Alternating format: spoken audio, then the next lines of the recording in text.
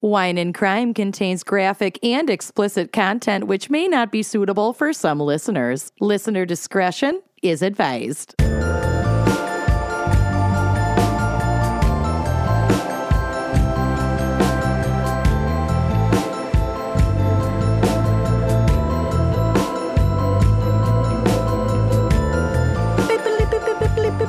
This just in! Update on our Minnesota live show! Oh, yes. The show will go on, people.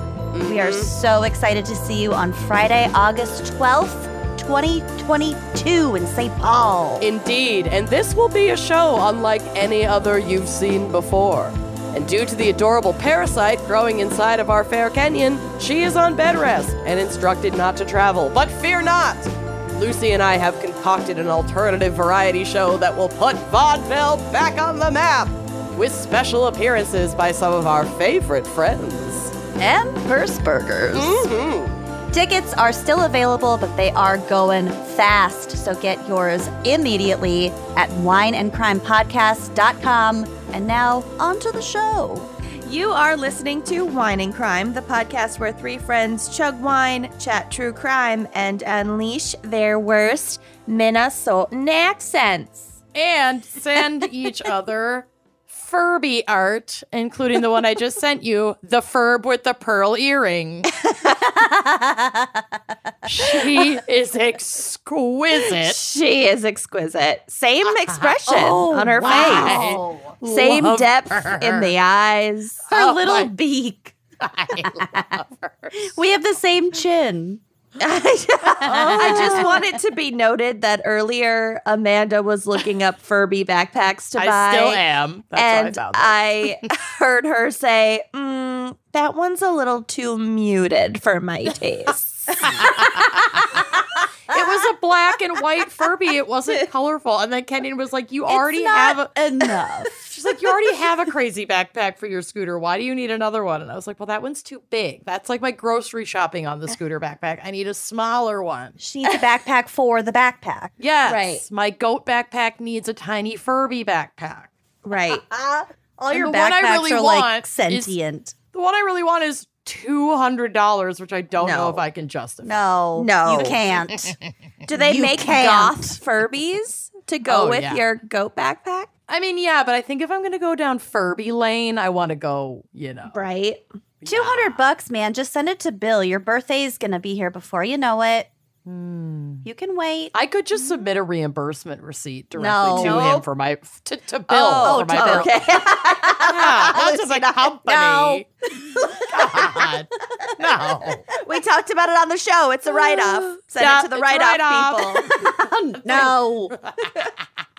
Okay, who are we and what the fuck are we doing? Oh, God. I'm Kenyon, or am I? Oh, Oh, I'm Lucy, and I will ask the questions. I'm Amanda, and oh my God, there's a Furby banana cowgirl sticker. Like, could You need to slow down. there be?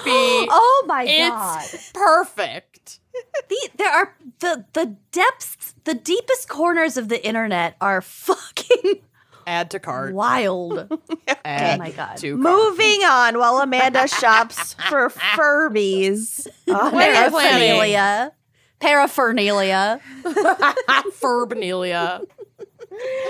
We have a very special fan pick this week brought to you by Esther Swanson for their BFF, Gretty Beretti, for her Wow. birthday. Sweaty These Gretty are- Beretti. Sweaty And I Betty wonder Beretti. if Gretty Beretti is an alias. Probably. Oh, that would make some sense.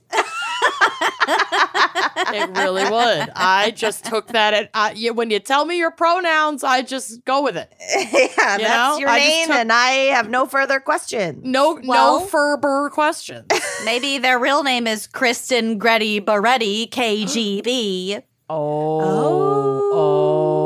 Okay, wait. Now things are really starting to come together. Really, I'm an heating up. agent, y'all. I'm an agent. You're a secret agent, Mund.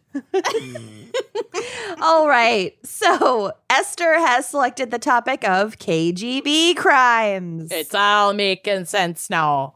And we've covered some big ones. Like I know I covered the really crazy poisoning case of the guy in Oh, yeah. the UK. Now I can't remember like literally anything. All I remember is like having to figure out what the scientific units of like a micrometer was or something. I remember I this. forgot about that struggle. That was really the funny. units. Those units. The that was rough. the units that went down the drain? Yeah, Wasn't there, like, a just, drain involved, like a into, like the hotel room? London sewer system. Yes. Yeah. Oh. Bad shit. Bad shit when you're trying to poison one person, but you're doing it in a world mega city. A metropolis. Yeah. So we've covered some, and I encourage you to go back and listen to those because the KGB is fucking wild, y'all. Yeah, it's nuts. We'll get to it. But there's definitely more to cover. So first, Amanda, what is our wine crime pairing for KGB Crimes? Well, you know what? We're not drinking wine today because I did Google KGB wine, no results. I looked into some Russian wines, but I was like, I don't really know if I want to spend money. Definitely don't want to that. support Russia That's what I right mean. now. Yeah. So I was like, you know what? I've got vodka in my house. It's not Russian. What goes better with KGB Crimes than a vodka soda? So And some Swedish vodka. that's some Svedka. Yep. Yeah. Actually, it's Tito's. It's Tito's. But yeah. I've got a Tito's and crayon. Yeah. I'm just drinking Tito's and soda with a little lemon.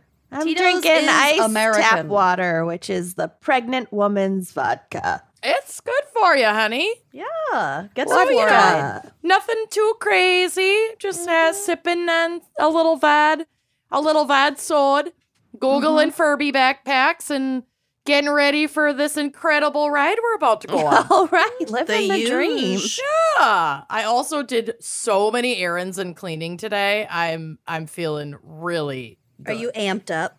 I'm kind of amped up. Jealous. Yeah. I've had the same errands on my to-do list for like 2 full weeks. Yeah. I mean, I'm Oh, leaving to go out of honey. town tomorrow, so I've also had the same errands on my to-do list for 2 full weeks, and today is the last day I could do that. Mm-hmm. That ADHD, I need a deadline. I You need some do. urgency. Yep. Girl got it done. I sweat through my jeans, but I got it done. Wow. Oh my God. Honey. Okay. Yeah. Well, have you changed? Oh, no. I didn't have time. I sweat through my jeans mostly going on my scooter on like a 10-mile round trip to the pet store to get fresh bedding for my bunny cages on my scooter, and it's like 95 degrees out. You and know this that thing you is, like, also own a car. So I- for errands involving large items I or do. very hot Touche. weather. However, my car is not super safely drivable right now because the bumper came off. Oh my What God. did All right. you This is do? a separate conversation. No fault of my own except for Uh-huh. a pole that I backed into in a parking garage. So I'm getting that fixed. Separate. Okay. Getting that fixed. And in the meantime, I'm not driving her without a bumper. And Which I is on the get back shit seat. for my driving. Okay. Well, yeah, Well, but she's this was not my driving first, it. Yeah, this was my first Fendi Bendy in like 10 years, and it was only with a pole.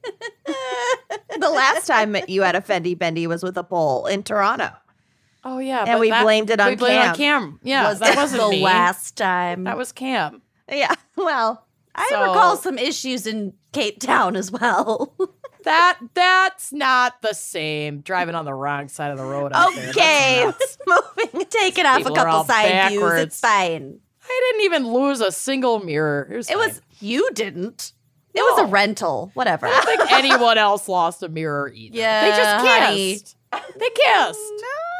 Show me the photographic proof, and then I will secede. I was too traumatized to take a picture. Well, then I Okay. guess it's just your version of events against mine. Okay. Yes, Scotty. So Anyway, we'll moving all have on. to learn some evasive driving techniques in this episode. Guess so. Lucy, what is our background and maybe psych for KGB Crimes? Oh, was that your whole pairing? Yeah. Oh, okay. Yeah. What else do you got- want to know what else about do you- vodka? Yeah, I got nothing else to say. I don't know. You got a lime? I don't know. I didn't prepare facts. I just started talking about random shit. I don't know. It can be made from potatoes, but also not made from potatoes. There you I don't go. know. Made from something else. It'll fuck you up. Something to rub on. It's Something to clear. rub on. Okay, I don't really have any psych other than this whole thing is fucking psychotic. So, All right. KGB, which stands for Komitet Gosударственной Безопасности. Yep. Okay. Rolls Nailed off it. the tongue. Rolls off the tongue, which is English for the Committee for State Security, is the foreign intelligence and was the foreign intelligence and domestic security agency of the Soviet Union. During the Soviet era, the KGB's responsibilities also included the protection of the country's political leadership, which was their primary motivation, the supervision of border troops, and the general surveillance of the population. Surprised they were involved with the border troops, but okay. Yeah. Like a big chunk of it was protecting the border. Huh. All right. Which I didn't know either. So prior to the KGB, there was the NKVD, which is another acronym for an insane Russian phrase that I shan't attempt. But it translates to the People's Commissariat for Internal Affairs.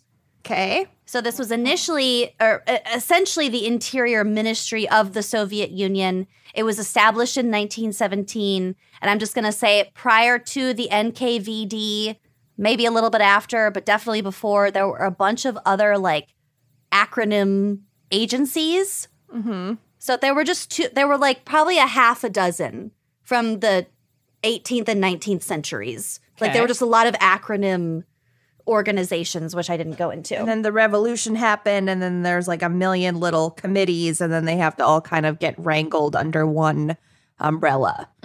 Yes. The NKVD, established in 1917, initially it was supposed to just be like the regular police plus oversight of the country's prison and labor camps, you know, casually. Yeah. In 1934, the NKVD absorbed the OGPU, which was the country's secret police organization. So those two organizations combined basically gave it a monopoly over law enforcement activities that lasted until the end of World War II. I didn't realize how it was considered just like general law enforcement. I thought it was always like secret spies. It encompassed all of that. Mm-hmm. So this is from Wikipedia. Quote, the NKVD undertook mass extrajudicial executions of citizens and conceived, populated, and administered the Gulag system of forced labor camps. Gulag, not to be confused with goulash. Two very Thank you different for clearing things. that up. Yeah.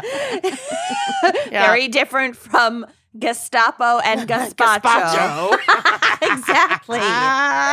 Fucking exactly. Baklava, balaclava. You guys, she's an elected fucking Yeah, she just official. got renominated for her party. I truly can't. Ugh. I just don't understand if you are like a not insane QAnon Republican right now. Like, honey, what are you doing?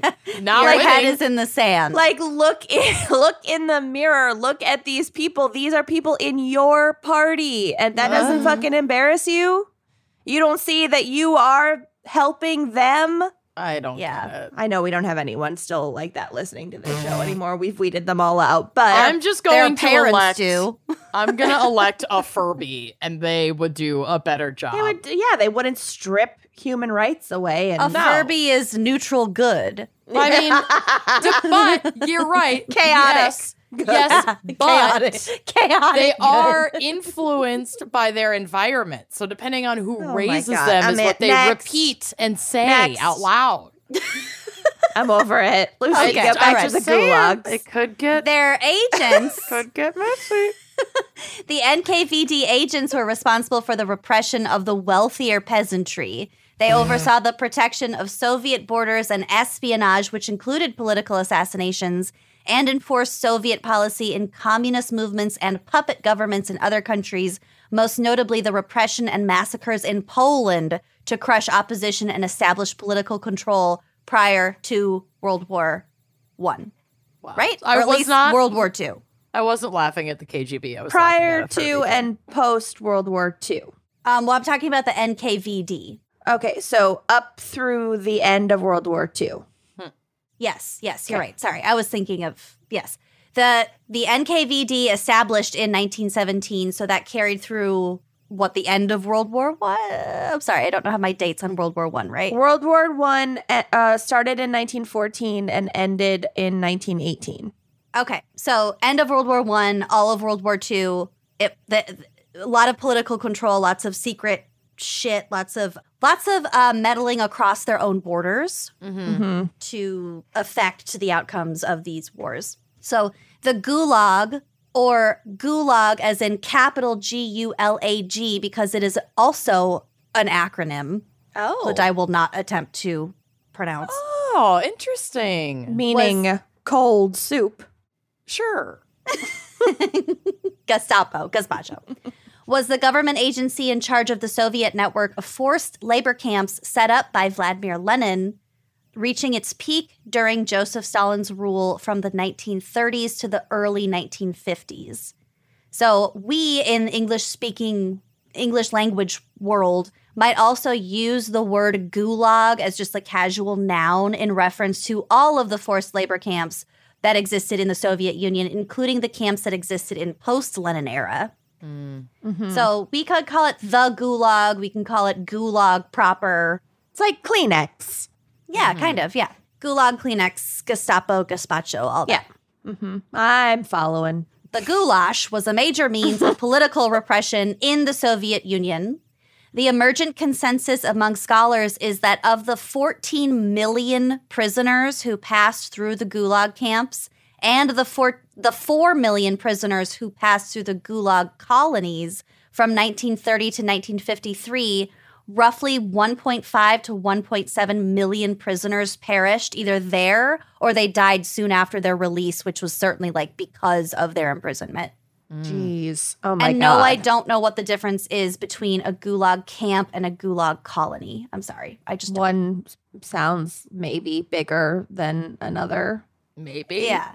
So in total, about 18 million people passed through the Gulag in general. And between 1.5 to 1.7 million people died because of it. But also, because it's so secretive, a lot of people put that number as much higher. Right. It's just estimates. And also, maybe you survived, but, your health and psychology were, irrevocably fucked after being there. Yep.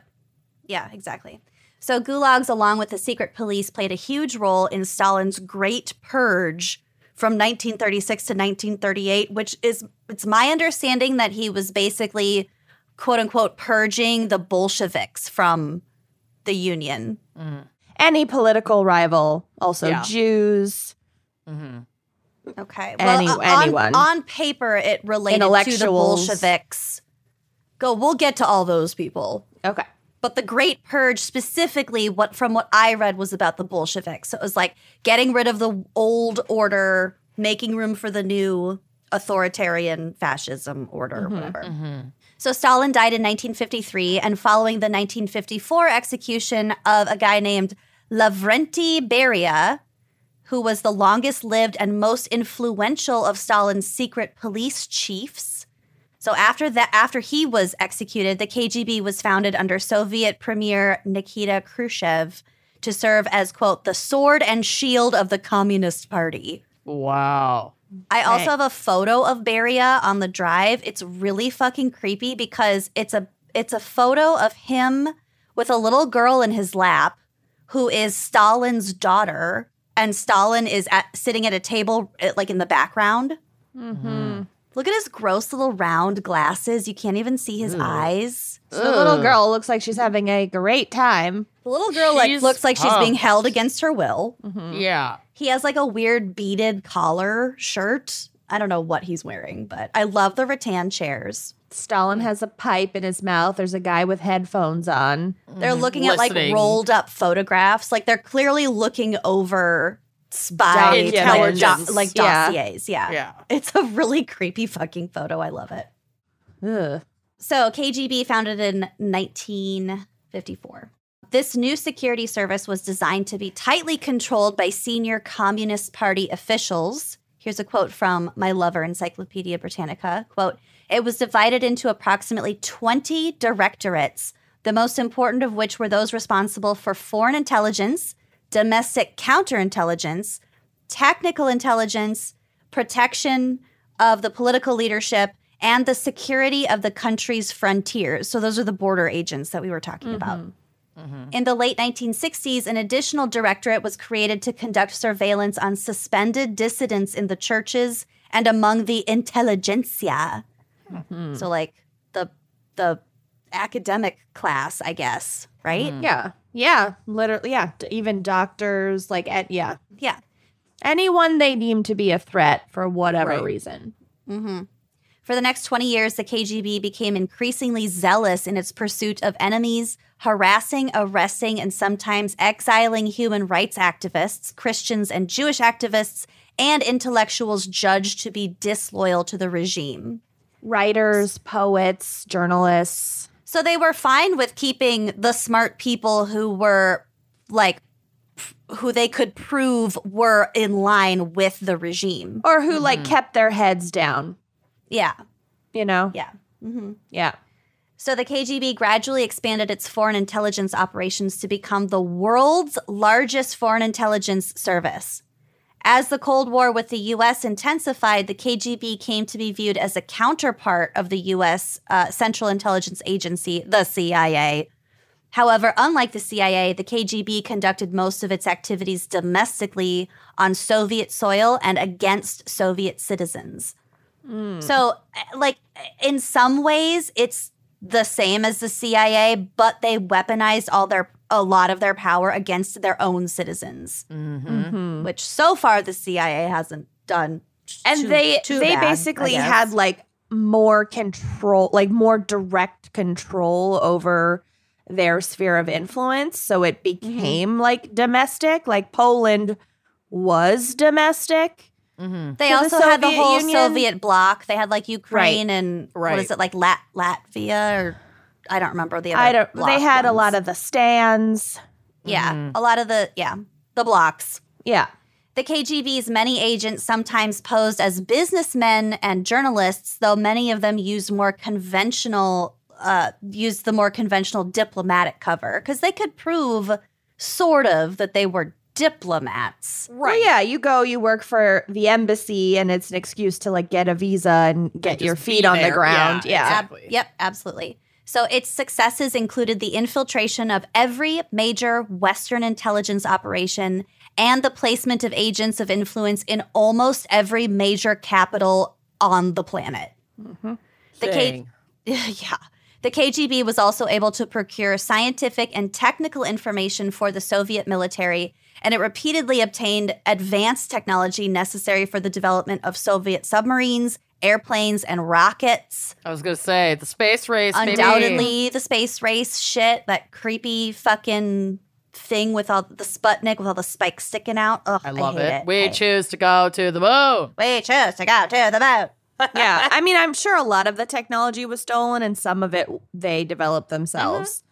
It was a mishmash. They definitely developed the design because it was atrocious. It was a goulash. Yeah. It was really Apple disturbing. did not No, have any part no. of it. There were Or at no least not Steve aesthetic Jobs. considerations. It was I the love the charging Sputnik. port underneath the mouse. Oh, God. gross. I can't with that. Wait, what? On your magic mouse, on your How you wireless can't- mouse. You can't use your mouse while while it's it's charging. Yep. That's why I'm Great currently design. using my wired mouse. Yeah. So fucking stupid. really Christ. fucking stupid. All right. Hate it. Along with the GRU, which was the Chief Intelligence Directorate of the General Staff, so the GRU was primarily responsible for purely military operations. I feel like the GRU was part of the secret police also. But Sounds I don't, familiar, but I don't know. there are so many fucking acronyms. I tried to spare you guys. I'm sorry. The KGB enjoyed tremendous access to the secrets of both its adversaries and its allies. So they were all over the place. They had like no allegiance to their allies in Gotta terms have of like blackmail not on spying on them. everyone just in And case. Absolutely, We'll everyone. get to it in my case, but espionage was so rampant and so common. They were looking Yeah. out for number one. Yep. Well, yeah, you gotta, better And to they be were feared than loved. paying good money Mm-hmm. for intelligence. So this next little bit is kind of how the KGB played into the Cold War. Well, obviously the KGB played into the Cold Right. War. But so Soviet spy services under any acronym, whether it was pre-KGB or whatever, struggled to get a foothold in the United States in the early post-war period. This was due to the investigations spurred by the so-called Red Scare of the late 1940s and 50s, during which time U.S. officials and law enforcement leaders became particularly concerned about communist infiltration into American affairs, both in the U.S. and abroad.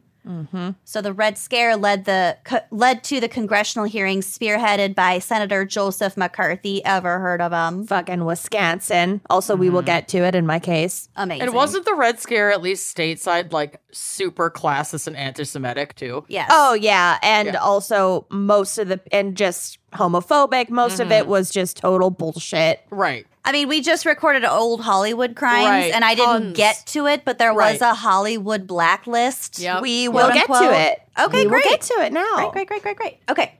So Joseph McCarthy, who attempted to identify and thwart communist influence in American society. So basically, this Red Scare, all these hearings are credited, that's kind of a strong word, with bringing down much of the U.S. branch of the Communist Party, which in turn hampered conceivably KGB recruitment in the U.S. I'm not here to judge whether it Maybe. did more harm than good, but it was bad. did. It was bad.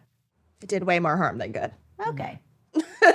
America's first CIA director, Alan Dulles, once said of the KGB, quote, "It is more than a secret police organization, more than an intelligence and counterintelligence organization. It is an instrument for subversion, manipulation, and violence, for secret intervention in the affairs of other countries." It's a lifestyle. It's a whole mood. It's a whole mood.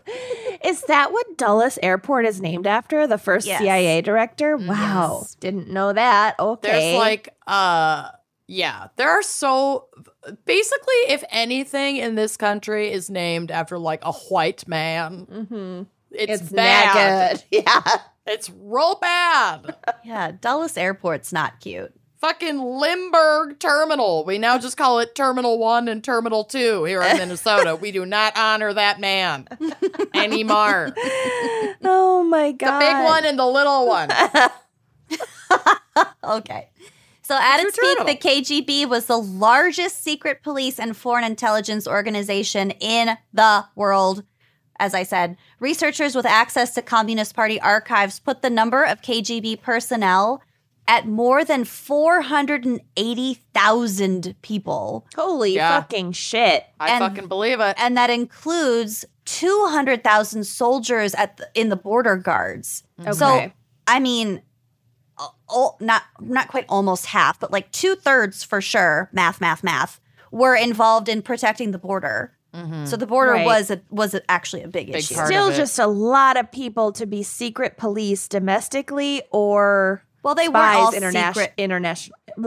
They weren't all those people. A Well, lot of maybe, them were, but maybe the border stuff, because Russia, loves to annex surrounding buddies. That I can understand. I'd like not support, but I can understand why they would invest so many resources in patrolling and controlling. Well, keeping border. people out and keeping Right. people in. they're Right. keeping that block under control Yeah. Exactly. for sure. And that there would already be troops staged there in the event that someone decided, let's infiltrate this country.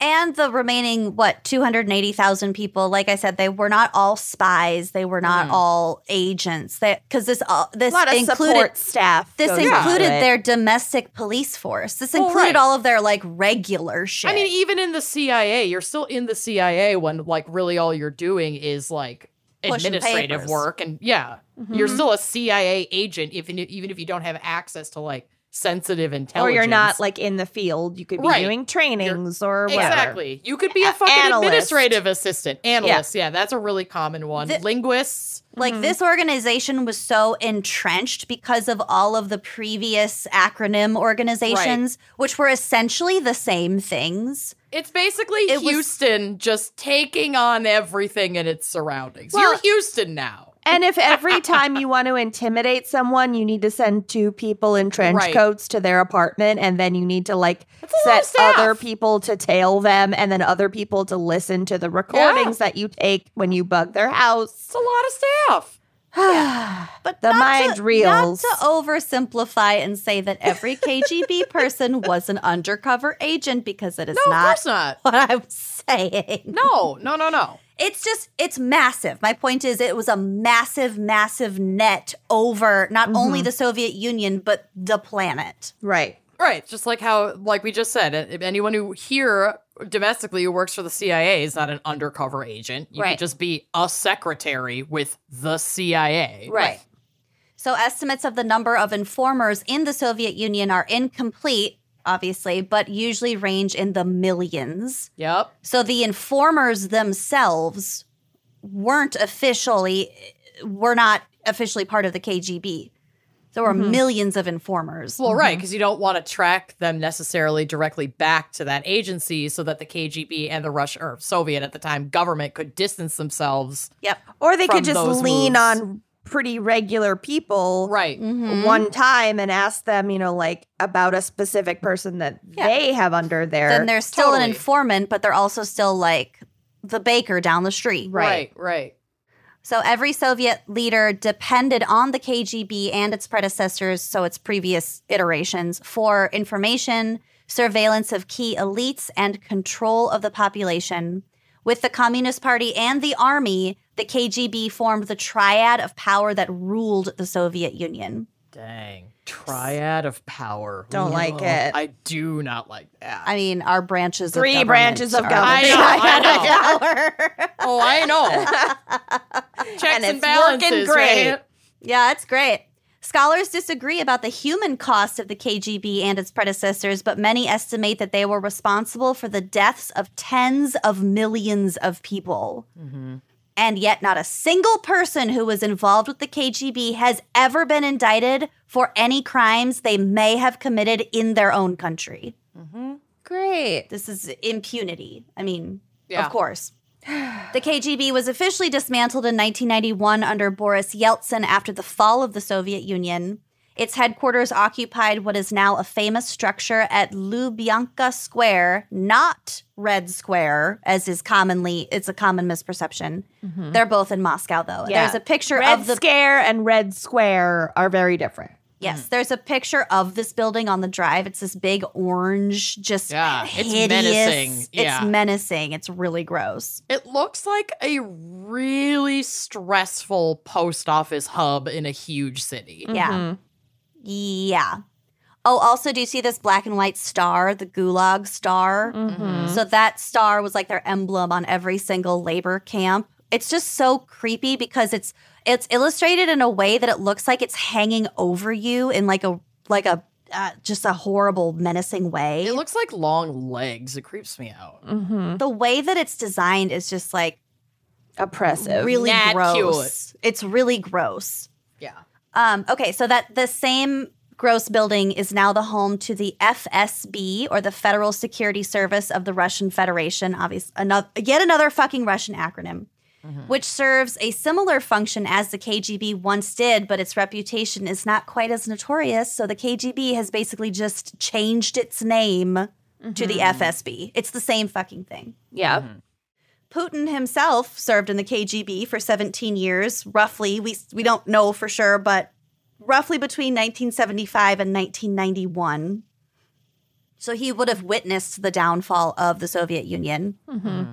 He worked recruiting East Germans. So he worked in Dresden. He recruited East Germans who had a plausible reason to travel abroad, like we said. So like journalists, professors, technicians, scientists, somebody who had a real legit Diplomats. reason. Yeah. well, not diplomats because they could prove whether they were diplomats, but like regular people with somewhat regular jobs, who would have a good excuse to go abroad. Got it. So he would Podcasters on tour. yeah, maybe Going to Canada. he would recruit them to spy and steal secret information about like NATO or Western technology or like whatever the fuck. Vancouver's super nice. It is super nice. I love Vancouver. The hotel was great. These are the secrets we're bringing back to the States. I didn't leave at all. I got room service for every meal. Mushrooms are legal. There they are. So Putin specifically worked with the East Germany secret police organization, which was called the Stasi, which monitored hundreds of thousands of citizens and kept millions of documents on file. So he had access to all that shit. This was pre-internet, so when they say on file, they mean paper, Literally, people. yeah. In Can you Manila imagine? microfiche. I can't. No wonder that fucking giant post office building is so goddamn big. They had to fit all They got those a lot files. of information. Yeah. So this is from the Washington Post. Quote, the KGB was known to the Stasi as, quote, the Friends. And it relied on the KGB relied on the Stasi for support. For years, the Stasi prepared fake passports and driver's licenses for the Friends to create cover stories for their agents. Also, they called their cover stories legends, which I love. Legend has it. So my legend is sure to get me in New Hampshire or whatever. Weird. My legend is sure to get me into Vancouver. I love a good legend. Tens of thousands of people in East Germany were, quote unquote, registered or marked in secret files of the Stasi as being of interest to the KGB. According to this German specialist who was interviewed, some were marked because the KGB was searching for people with plausible cover stories for trips abroad, like I said. So if you were a scientist or a technician, you were just casually, innocently living your life You're on a in list. East Germany, you're on a fucking list because they might come tap you and be like, hey, You have to go I'm do gonna this thing. force They'll you start to to go bug you. to New Jersey. Yeah. Yeah. They'll bug you. They'll follow you. They'll find some way to blackmail you, Have you or ever they'll just visited threaten the your loved Pentagon ones. in the spring? You're gonna love it. Calgary. Okay. Yikes. So this is like current present day. Reports suggest that Putin is planning to merge the Foreign Intelligence Service, or the SVR, with the FSB, which is the current modern day KGB, under the new name called Ministry of State Security. This was also the name used by the agency that was a precursor to the KGB during Stalin's tenure as the head of the Soviet Union. That's great. It's always great when you're copying Stalin. Oh, I'm sure it's just a coincidence. Well, so the Ministry of State Security helped Stalin rule Russia and the satellite republics with an iron fist, quelling dissent domestically through murderous means and spying on foreign rivals. Some fear Putin's use of the name is a sign that some of these old tactics may return. Yeah. Cool. He wants to be the supreme leader. Yep. Well. He's a fucking psychopath. Anyway, that is my segment. Great. Have you seen the photos of him sitting at those really long tables, like very far apart? Yes. People just getting farther and farther from him. I only care about the Putin on a horse. I Topless also photos. have pictures on the drive, which will be on the blog, of him in his.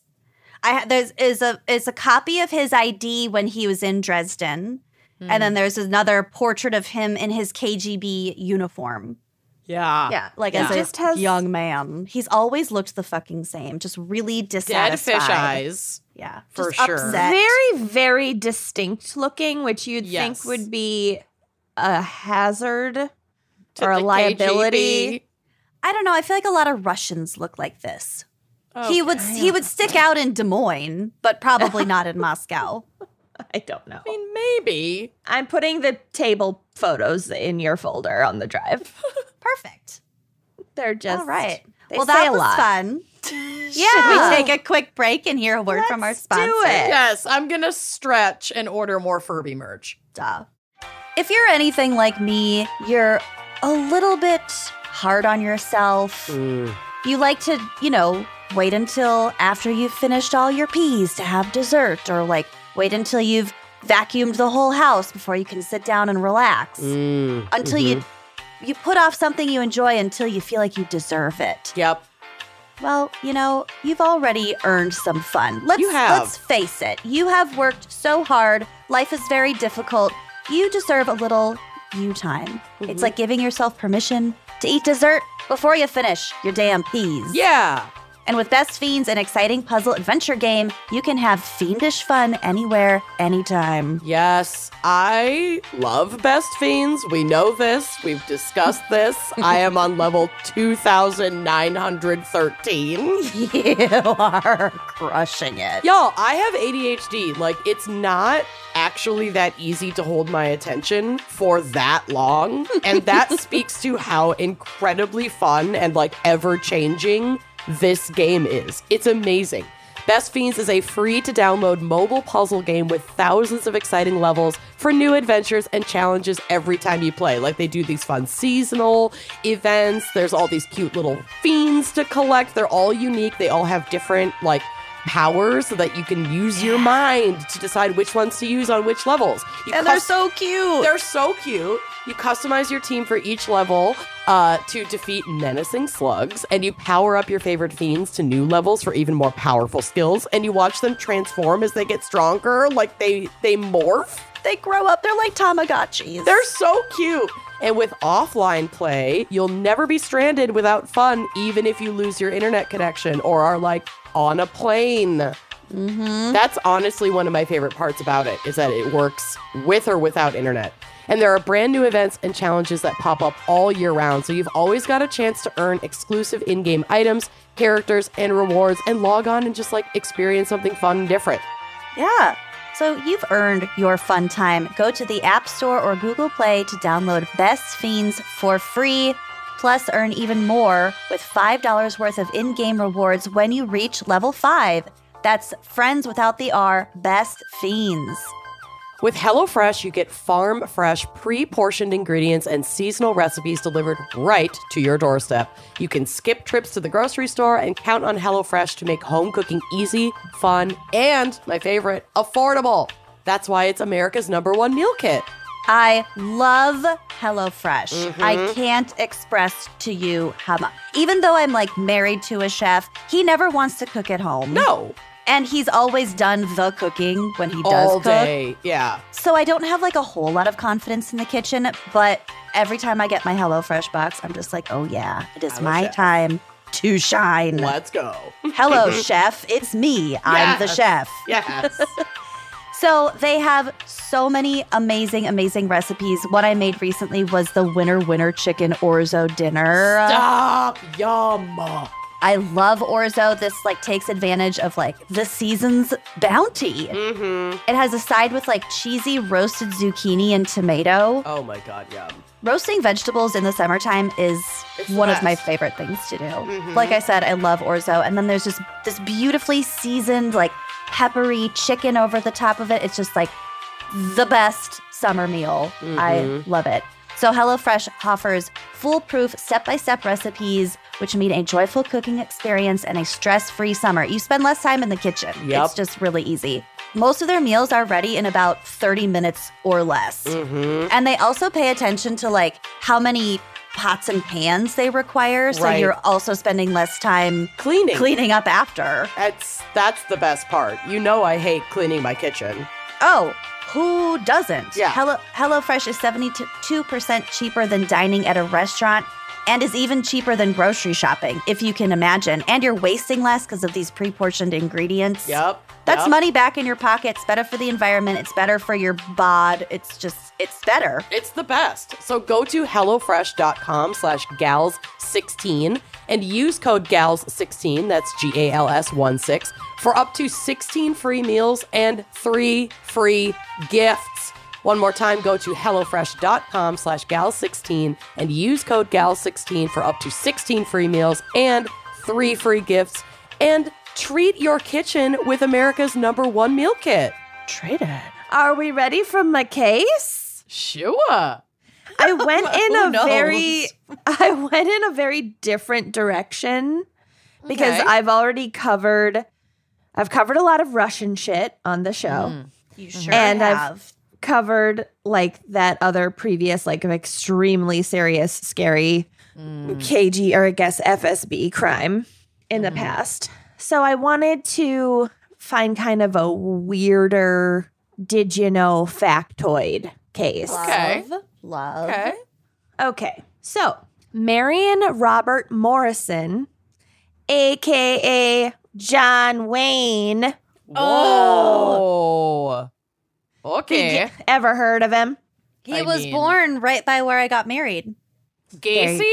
John Wayne, kidding. the regular John Wayne. I know. I was thinking Gacy worked where I went to college, though. I know. So this is John Wayne, the hyper masculine movie star. Right. Yeah. The actor, not the Yeah. killer clone.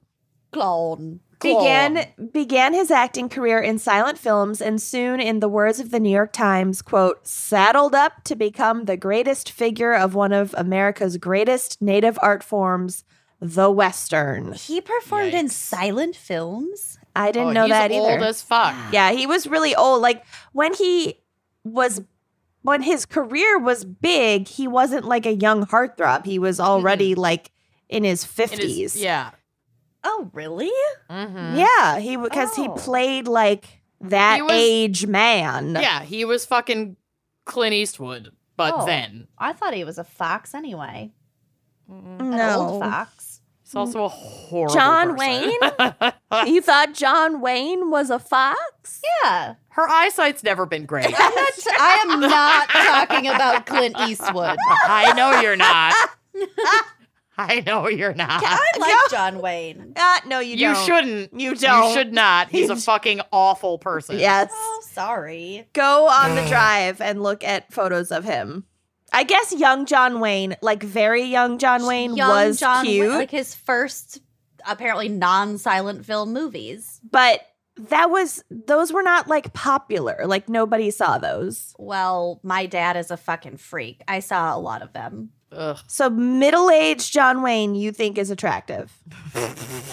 Okay, I just need to nail young this John down. Wayne, I of just course. can't get past this, so we're gonna sit here for a minute. We're gonna sit with this for a We're gonna minute. sit in this. We're gonna Yeah. unpack this. I don't care how long I'm it not- Look takes. at the picture of young John Wayne. You cannot Yes. tell me he wasn't But cute. no one has seen that. You hadn't seen that before. Right. Because Well, that was before wasn't he was popular famous. then. But it was also his swagger. It was his style. Okay, well, he's horrible and you don't like him. Okay.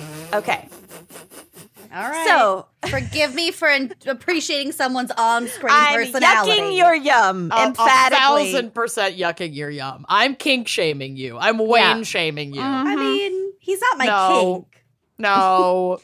So John Of Wayne's my many kinks, he's not one of them. No. John Wayne's on-screen hyper-masculine persona was very much in line with his personal political views as a conservative Republican and fervent anti-communist. In the words of Washington Post reporter Eli Rosenberg, quote, John Wayne is never going to be confused for a progressive by anyone familiar with his life and career. By any stretch of the imagination. So biographers of John Wayne have suggested that his obsession with patriotism and anti-communism were actually ways of compensating for guilt that he felt for avoiding service in World War II. Despite There was the probably fact no guilt. When your whole like persona as a as being a tough famous guy. person is the like the Western stick 'em up tough guy, then yeah, he probably had a lot of internalized fucking like Maybe. misogyny and shame around that, and it probably didn't. I don't feel bad for him, but it just made him even more of a fucking asshole. Yeah, he had to overcompensate. So despite the fact that other like Hollywood actors enlisted, he didn't during World War II. And so people, speculate that made him just really go off the deep end. Well, fuck that guy. So instead, he, quote, did his part by helping to create the ultra-conservative Motion Picture Alliance for the Preservation of American Ideals. Good lord. Oh, So that does again, not sound we good. we can make our own fucked up acronyms. Russia doesn't have. They don't A get to have monopoly them on all. acronyms. So this, Although this they do try. they do try. They give us a run for our money. So the initial acronym for this was Popeye. Wow. Wait, how do you spell The that? MPAPAI. Love that chicken from Popeye. Popeyes. Oh my God. I heard a Popeyes commercial earlier. Did you think of me? No, I'm home by myself and I just screamed, love that chicken from Popeyes. It's the best commercial in the world. It is peak. It was such a knee-jerk reaction that I scared myself, to hear my own voice just screaming it. Yep, I know. It's Pavlovian for I sure. do it every time. That chicken from Popeyes. Okay, so they later shortened the So acronym to just MPA. So this is a conservative, ultra-conservative motion picture committee, formed in 1944. A lot Jokes of on overlap. them. There was still a lot of oversight on what he could do with the films. Yes, Right. but they wanted more. Oh, okay. So tons of overlap with my case from Old Hollywood, actually. So one source describes this organization as a, quote, conscious effort by the far right in Hollywood to assert control over the film industry. Led by producer Sam Wood, Hollywood conservatives like Ronald Reagan and Ayn Rand Oh. banded together to combat what they perceived as covert infiltration of the entertainment industry by communists. Great. That reeks of anti-Semitism. Yeah. Oh, yeah. Soon after its formation, the organization released a pamphlet titled Screen Guide for Americans. The pamphlet read in part, quote, "The purpose of the communists in Hollywood is not the production of political movies openly advocating communism. Their purpose is to corrupt our moral premises by corrupting non-political movies, by introducing small, casual bits of propaganda into innocent stories, thus making people absorb the basic premises of collectivism by indirection and implication." Basically, what they're saying is they're so insidious. Right. It's like if they It's coming into your homes without you even knowing. coming into your homes with nice stories about openly gay people or Right. racial intermarriage Drag or queen story times at your local library. sharing a Yeah. piece of bread with your neighbor. Well, Yeah. don't do that. Well, COVID. Bread's expensive. Oh, right. COVID. So the MPA's main activity was accusing films of promoting, quote, un-American concepts through subtle messages in the script. One example of evidence presented by the I could hear the quotes in exactly how you said that of evidence. presented by the Popeye Bye-bye. was a script that included the line, "Share and share alike. That's democracy." So they objected to that line because they thought it was insidiously socialist. suggesting socialism. I get it. Oh, no. Oh, my God. Here we go. By a John Wayne apologist. No. No. You don't even want to joke about that. Yeah. You're going to get us canceled. Yeah, and we someone- don't and- like John Wayne. You saying this, somebody's going to get confused and be like, Kenyon is a John Wayne apologist. Because that's how it always happens. I'm planting I the always get seed. blamed, even though I didn't say it. That doesn't mean I said it. It means somebody imagined it and Yeah. blamed it on you. They always blame it on me. Well, Okay. So if the gulag fits. it doesn't. I know, I'm just kidding. It's pronounced goulash. Take You're right, a walk I'm in sorry. somebody else's gulags. I Galoshes. made these gulags when I won American They still Teen fit. Princess. These gulags. Don't you know? I sold these gulags. Oh my God. And wouldn't you know it, they still fit. She had a big ass then. She's got a big ass now. All right. Soon after its founding, the MPA invited the House Un-American Activities Committee to launch a full-scale congressional investigation into Hollywood's ties to communism. So they invited the Red Scare basically into Hollywood. Yeah, they ushered it in. Yeah. Mm-hmm. John Wayne was elected president of this committee, not the committee, of the MPA in 1949. As president, he oversaw an aggressive lobbying effort to persuade the city of Los Angeles to keep an official registry of known communists. Under Wayne's leadership, the MPA also began coercing supposed voluntary loyalty oaths from Hollywood actors and screenwriters. So they would go to people who wanted work and Sign be like, this oath, we'll give you work. yeah. Right. Psychopath. Wayne served 4 terms as president of the MPA from 1949 to 1953. Christ. Ish. Throughout this time, he remained a vocal supporter of Joseph McCarthy and the House Un-American Activities Committee. Although he abhorred all communists, Wayne's specific focus as MPA president was on the secret communist ties of Hollywood screenwriters, or the imagined communist ties of Hollywood screenwriters. Right. He seemed to bear a particular grudge against writers, stating in one interview that, quote, screenwriters generally thought themselves intellectually superior to mere actors. Many of them belonged to an alliance of liberals and communists. A lot of them were, in fact, Jews. Yeah, exactly. And it was just a personal grudge. He just was like, well, you think I'm a dumb grunt. Yep. And that you're so much smarter and better than me. So I'm going... Let me show you by fucking ruining your life. I think that's a potentially lot getting of you the fucking killed. It's a lot of the frankly. Republican Party. White these male days. grievance. Yeah. God, make liberals cry again. Yeah. He wanted to own the libs. Yeah. As an actor, he had a long history of selecting roles based on how patriotic he perceived the script to be. Oh, God. That was his benchmark.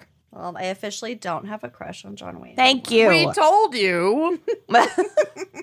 According God. to director George Hey, the last Sherman, time I watched a John Wayne movie, I was 13. So Still. get you off were my just job. horny in general.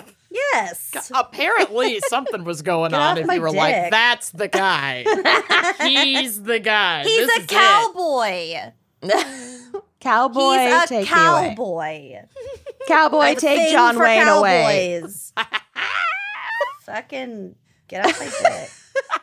So, according to director George Sherman, Wayne asked for the script for 1939's Wyoming Outlaw to be rewritten to include the line, quote, America stands for freedom and fair play. What? And foreplay. Nice. I don't think you would Everybody like knows that, but foreplay is European, okay? You know what? It's You're right. Definitely not American. I'm a communist for even saying that. Ooh, you're blacklisted, bitch. I am. I'm outing myself. So towards the end of his tenure as MPA president, Wayne formed his own production company so that he could have total control over his scripts. And with such brilliant screenwriting as America stands for freedom and fair play, who could stop him? It's so bad. It's so embarrassing. Almost as bad as Make America Great Again. Yeah. Which For was its- also stolen. Yep. From Reagan, who was in on all of this. Yes. For its first script, the company consulted with the House Un-American Activities Committee investigator named William Wheeler and produced a film called Big Jim McCain, starring John Wayne as John McCain. yeah, not as John McCain. John McCain was not a real thing yet, but he was born Be way cooler then. if he was. He was barely born. Like he was born, but Yeah. barely. But John Wayne plays an investigator for the House Un-American Activities Committee, or HUAC. So it's just propaganda that he was making. Yeah. Yeah. uncovering a communist conspiracy in Honolulu, Hawaii. So I love how so that he could shoot go to in Hawaii. Hawaii. Oh my God. You know what? It's brilliant. It's fucking brilliant. I'm not We are even moving that mad about it. headquarters to the Maldives. and Absolutely. That's the only place we can record. I'm sorry. That's where all the true crime happens. I don't make the rules. Yeah, Yeah, I'm exactly. so sorry. It all happens in Key West, Florida. Oh, yes. Let's do it. Let's open a hub in Key West. So Wayne's anti-communist obsession did not escape the attention of one man who had a personal stake in the success of communism. Joseph motherfucking Stalin. Oh. He did have a personal stake in the success of communism. He had several. The Soviet dictator who brutally ensured that his own country was producing only pro-Soviet films was actually quite the movie buff in his spare time. I love this weird shit. Bring me John Bring me Wayne. John Yeah. Wayne. It's Bring me John McCain. It's Wayne. so similar, actually, John to my old McWayne. Hollywood case where Hitler was in love with Clark Gable. Bring me Clark Gable. That's the most ridiculous. It's absurd. This is so crazy. I know. They're still just fragile human men at the end of the day. They're have mobsters, but Hetero crushes on other men. yeah. Bring me John Wayne. Yeah. No, but literally, yes. Yeah, I mean, I believe. So each of Stalin's homes contained a private theater where he would screen films of every genre and, of course, like films that were barred from being shown to regular Soviet citizens. He could watch whatever he wanted. Yes. Right. Among his favorites were American cowboy movies. Mm-hmm. He reportedly identified with, quote, the independent, defiant, and self-reliant heroes, even if these were ideals that were technically soups uncommunist. Mm-hmm. Mm-hmm. Rumor has it that after one of these screenings, Stalin suddenly turned on John Wayne, stating, quote, that he was a threat to the cause and should be assassinated. Oh. Wow. Those are not words you want to hear. Maybe a hard left. Maybe it was because America stands for freedom and fair play. Mm-hmm. Well, he should have known that. So, pissed off Stalin. One cowboy film too far. Oh, yeah. Dial it back, Wayne. Marion. Marion. Madam I Librarian. forgot his name is Marion. Yeah. He wants us to forget. His fragility Yeah. wanted us to His forget. museum has the word Marion in it, I think. Whatever. So, according to several sources, the KGB, who were well accustomed by this point to Stalin's violent personal whims, did in fact try to carry out his assassination of John Wayne orders. Oh My God. I mean, I'm not going to say bummer they didn't succeed. But I'm just not going to say it. I'm gonna not say it. I didn't say it. I don't know I'm what not you're talking going to about. say Bette Midler is an ugly woman, but Fucking But Trump. who said that? Trump said that. Of course. Oh, right. I mean, And she's Bette not. Midler. She's perfect. He Precious. tweeted she's not it. perfect. She's He Oh, no. on tweeted that. Twitter. She's on Twitter with some fucking anti-trans bullshit these days. Oh, Well, God. he tweeted that and said, I'm not going to say Bette Midler is an unattractive Right. woman, but she... I just tweeted it. Right. Oh, because I insist on being politically correct at all times. Right. That was the quote. Yeah. Well, whatever. Okay. I miss him, you guys. He'll be back so soon. Yeah, you don't have to wait long. That was a joke. I don't miss it. Okay, so KGB's 13th department, which that is very scary sounding, Ew. was called Like they the don't put a 13th floor in hotels. Let's not put a 13th department in the KGB. District 13 of the Yeah, KGB. let's fucking Ew. not. Was called the Directorate of Special Tasks. Hate it. And this would have been, like, they would have been the ones to attempt to assassinate John Wayne. According to Michael Munn, a film historian and the author of John Wayne, The Man Behind the Myth, the 13th Department did indeed begin plotting this assassination, but John Wayne caught wind of the plan. Stalin accidentally tweeted it. According to some sources, 2 Russian filmmakers named Sergei Gerasimov and Alexei Kapler learned of the plan and informed Orson Welles, who told John Wayne.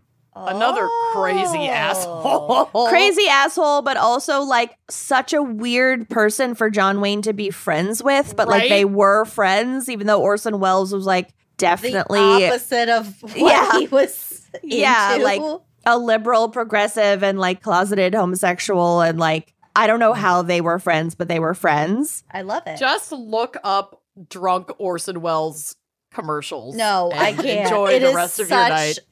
It's a funny. rabbit hole. I have spent so long watching those videos. There's one where he's like trying to sell champagne. Oh, I know. It's just like He's shit-faced. I'm looking it up. Looking it up. Okay. So Orson Welles heard from these Russian filmmakers, these Russian directors, that the KGB was out to assassinate John Wayne, and he told John Wayne. Other source, which is like the craziest sentence I think I've ever said. By the way. Other sources state that it was actually the FBI who learned of the plot and informed the movie star. Either way, the story of what happens next goes that the 2 KGB hitmen arrived at Wayne's Hollywood office where they were met by FBI agents. And then the FBI agents reportedly then handed the men over to Wayne and his friend, scriptwriter Jimmy Grant. And then John Wayne and Grant were able to just like do with what they would to these did they do? Oh my these God. KGB agents. What they do? They took the hitmen to a private beach where they staged a mock execution. Oh my Guys, no. You guys. The drama. We've done that to my sister, though. Private beach, mock execution. It was a sacrifice. She was consenting. She's fine. The second time around. Yeah. She struggled a bunch the first couple times, though. But that's She's literally fine. just because like the FBI agents thought John Wayne was cool and hyper masculine, and they'd seen him in all these wild cowboy movies, and they were like, well, he They were can like, handle a gun. We'll hook you up. Oh my God. Like, that's not fucking protocol. It's absurd. It's absurd. That is extrajudicial. And just extra. It's so extra. The drama.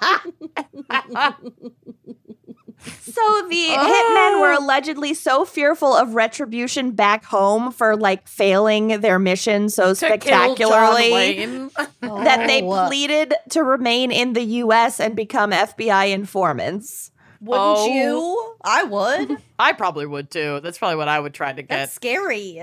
I wouldn't want to go back to Stalin and be like, So not I only fucked did I it not up. get you, John Wayne, he was really mean to me on a beach.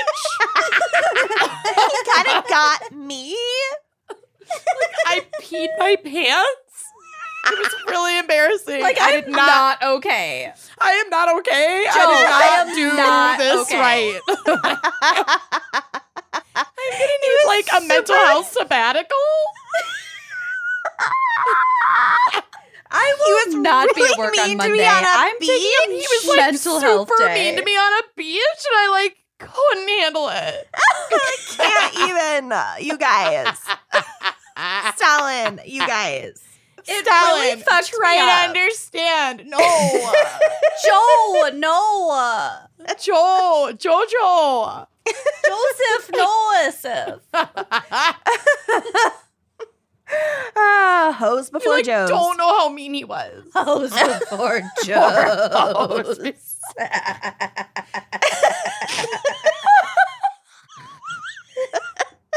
So, I don't know what happened to those KGB guys. Targeted by the KGB. Doesn't exist anymore. We'll get targeted by the FSB. He was like super mean to me on a beach. beach. There was like another guy, and like on top of everything, I like got sunburned. Because it was California. So, like, Crying.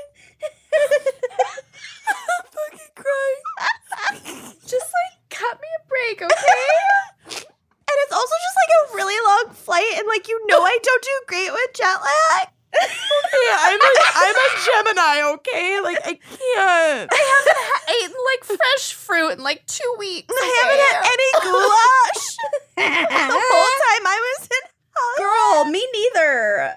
Oh. Okay, we need to stop. I'm so sorry, listeners. He was mean to me on the beach. He was like super mean to me on a beach. In front of all my friends. In front of like this other Hollywood guy, and it was like so mean. It was really mean. It was uncalled for. And then we had to like ride back with them in the car in the traffic. It was so awkward. And like you did not tell me how bad traffic was in Los Angeles, and I was like not prepared. And he only listened to country music on the radio. Oh my God, it was awful. Like, I kind of feel like I did my time for this already. I've already been punished, so can you just like go easy? Like, haven't I suffered enough though? You know what? Screw this. I quit. I'm just gonna go. Joe's like, you can't quit. This is the KGB. You'll be sent to the goulash. Okay, literally my stomach hurts from laughing. Okay. Okay, so Are you sure it's not from the injustice that happened on the beach? Fucking choking. Okay. Whew. Okay. The only water I have has vodka in You're it. fine. Okay, I'm taking a sip of my actual water. Okay. Oh my God. Oh my God. Okay, so following this nightmare on the beach, It was like a whole thing. John,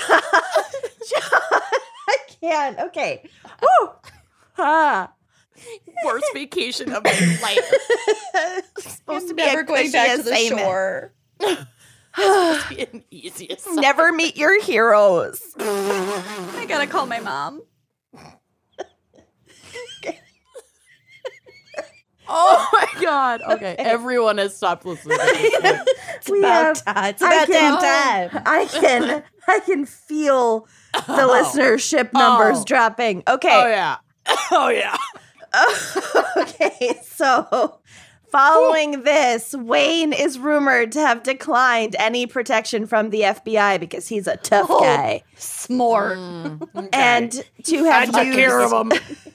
to have instead used Hollywood stuntmen to infiltrate communist cells to expose any potential further plots against him. So really, he just like Okay. got like even more paranoid and macho. Okay. Okay, guys. Because stuntmen can handle it.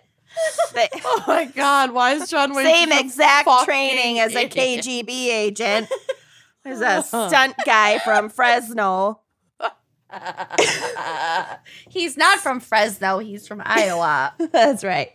No, the stunt guy. The stunt guys Oh, from the Fresno. stunt guy, Keep yeah. up. Keep up. Got it. So Okay.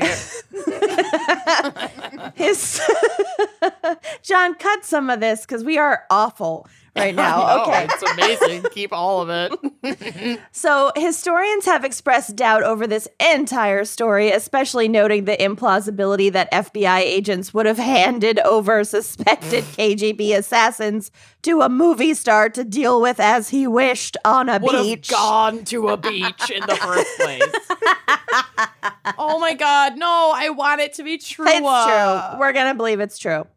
But supporting Wayne's claims that the KGB targeted him is the fact that following Stalin's death in 1953, Nikita Khrushchev reached out to formally apologize and inform him that the standing order for John Wayne's assassination had been rescinded. So like okay, I'm so sorry.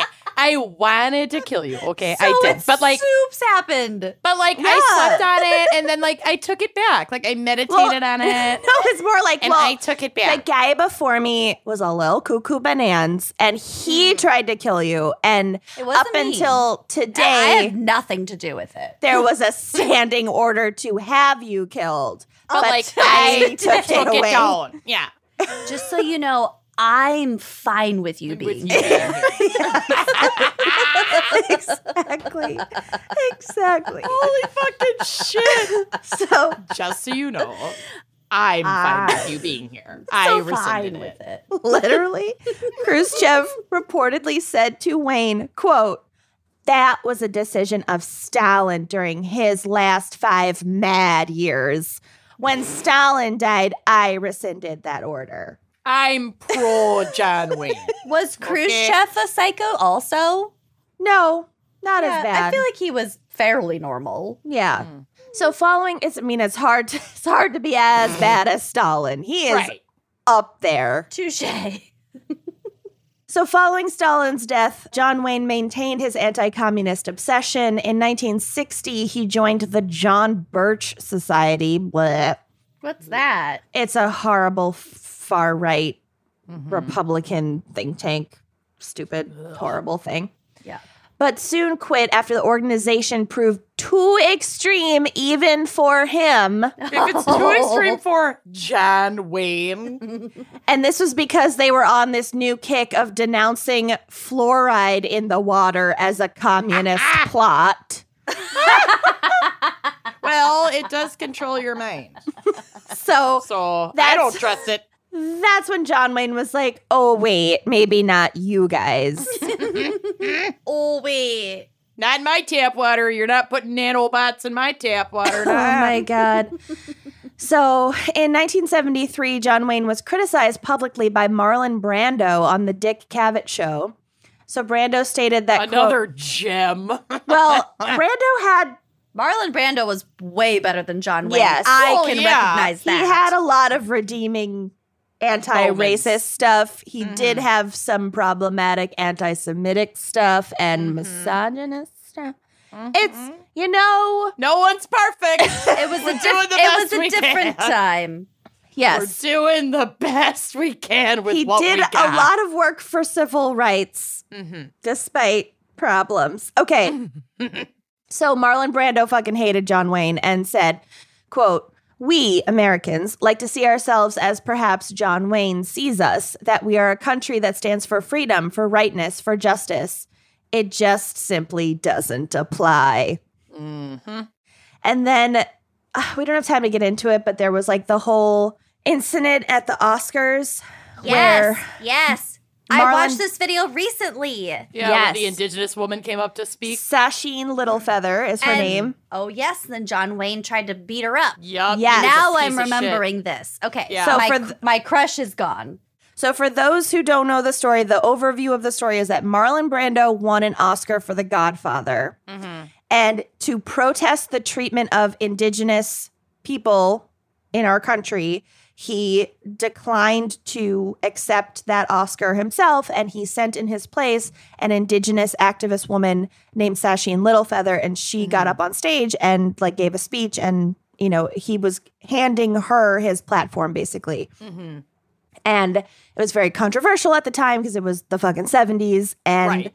And John Wayne lost his gold. John Lost Wayne his shit. was in the crowd and lost his fucking No, mind. he was like behind. He was backstage. He was one of the presenters, I Oh, think. okay. Because he like tried to go at her. He tried to like backstage. attack her. Yes, he tried to physically attack her and physically stop her from speaking on the stage, and it took 6 security guards to hold him back. Yeah. He was like so fucking pissed that a woman of color was speaking Saul about human coming rights. back. Well, he was Saul like coming back. specifically perturbed because I think She was like indigenous. Westerns and she was indigenous and like they did so much filming on like indigenous land. And she Well, was Westerns bringing are so problematic with exactly like, yeah. and anti-fucking indigenous.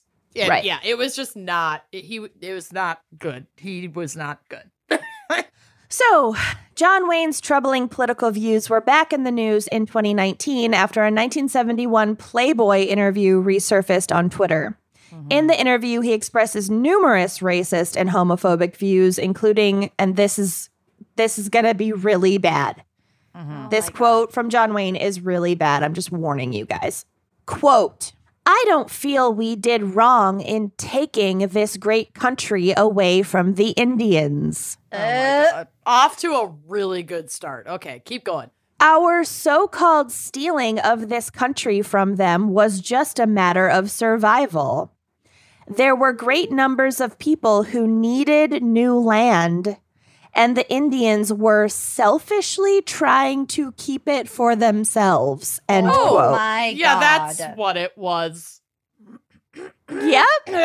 No notes, John Wayne. Yep. Jesus I- Christ. Love it. Yep. Didn't some Republican lawmaker recently say something about how the Native Americans generously gave us their land or something? Like there was Right, something. right. It was like a Like we gift. didn't commit genocide. Yeah. Yeah. That happened recently. Whatever. Ew. So the resurfacing of the interview led to ongoing calls for John Wayne Airport in Orange County to be renamed, but as of today, it has not. Oh. And that is John Wayne. I knew that he was like a macho guy, and like Real that's piece of gross, but I did not know how big of a piece of shit he was. But did you know that I queued up this video of Orson Welles?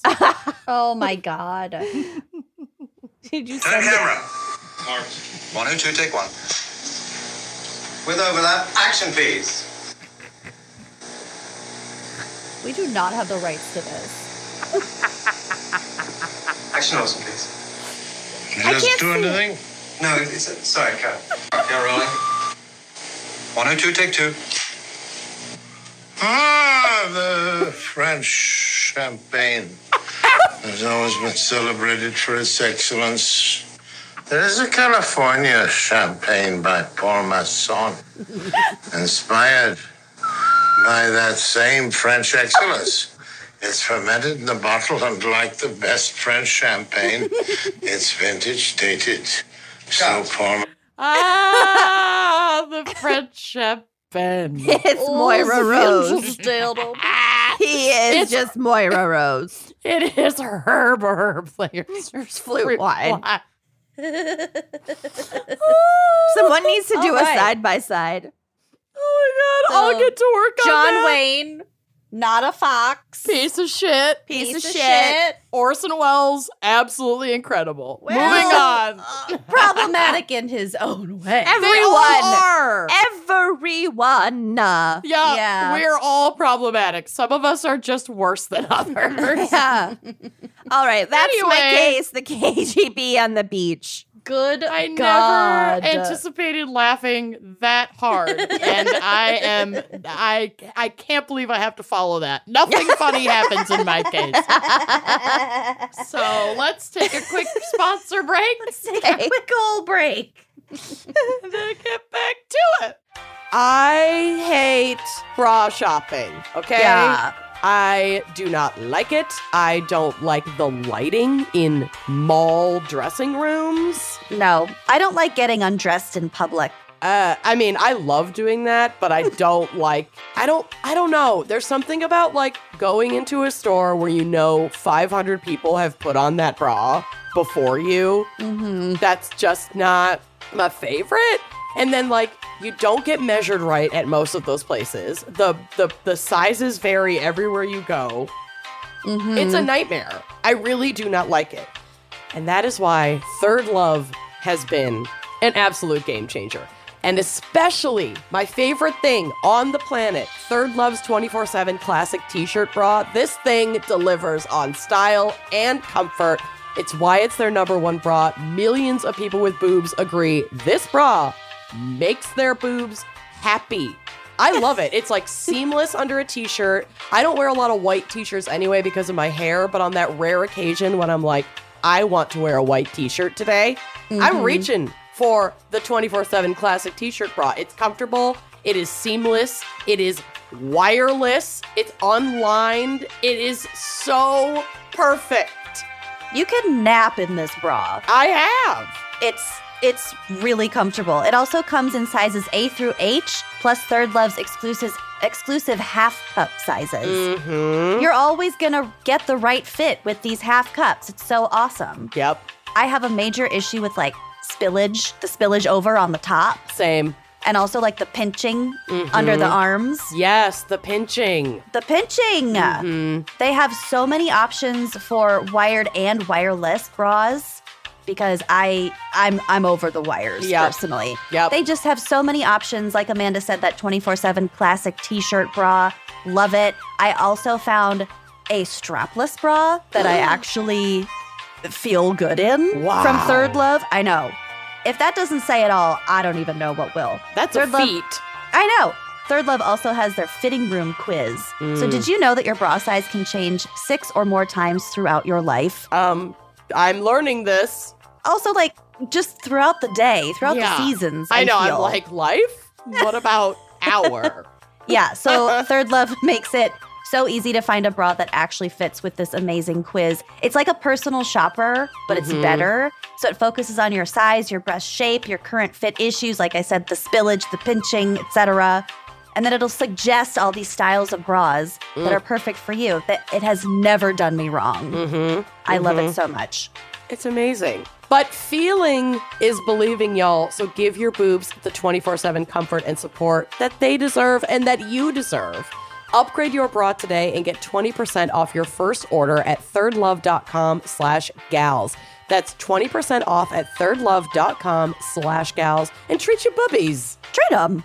Are you ready for my way less entertaining case?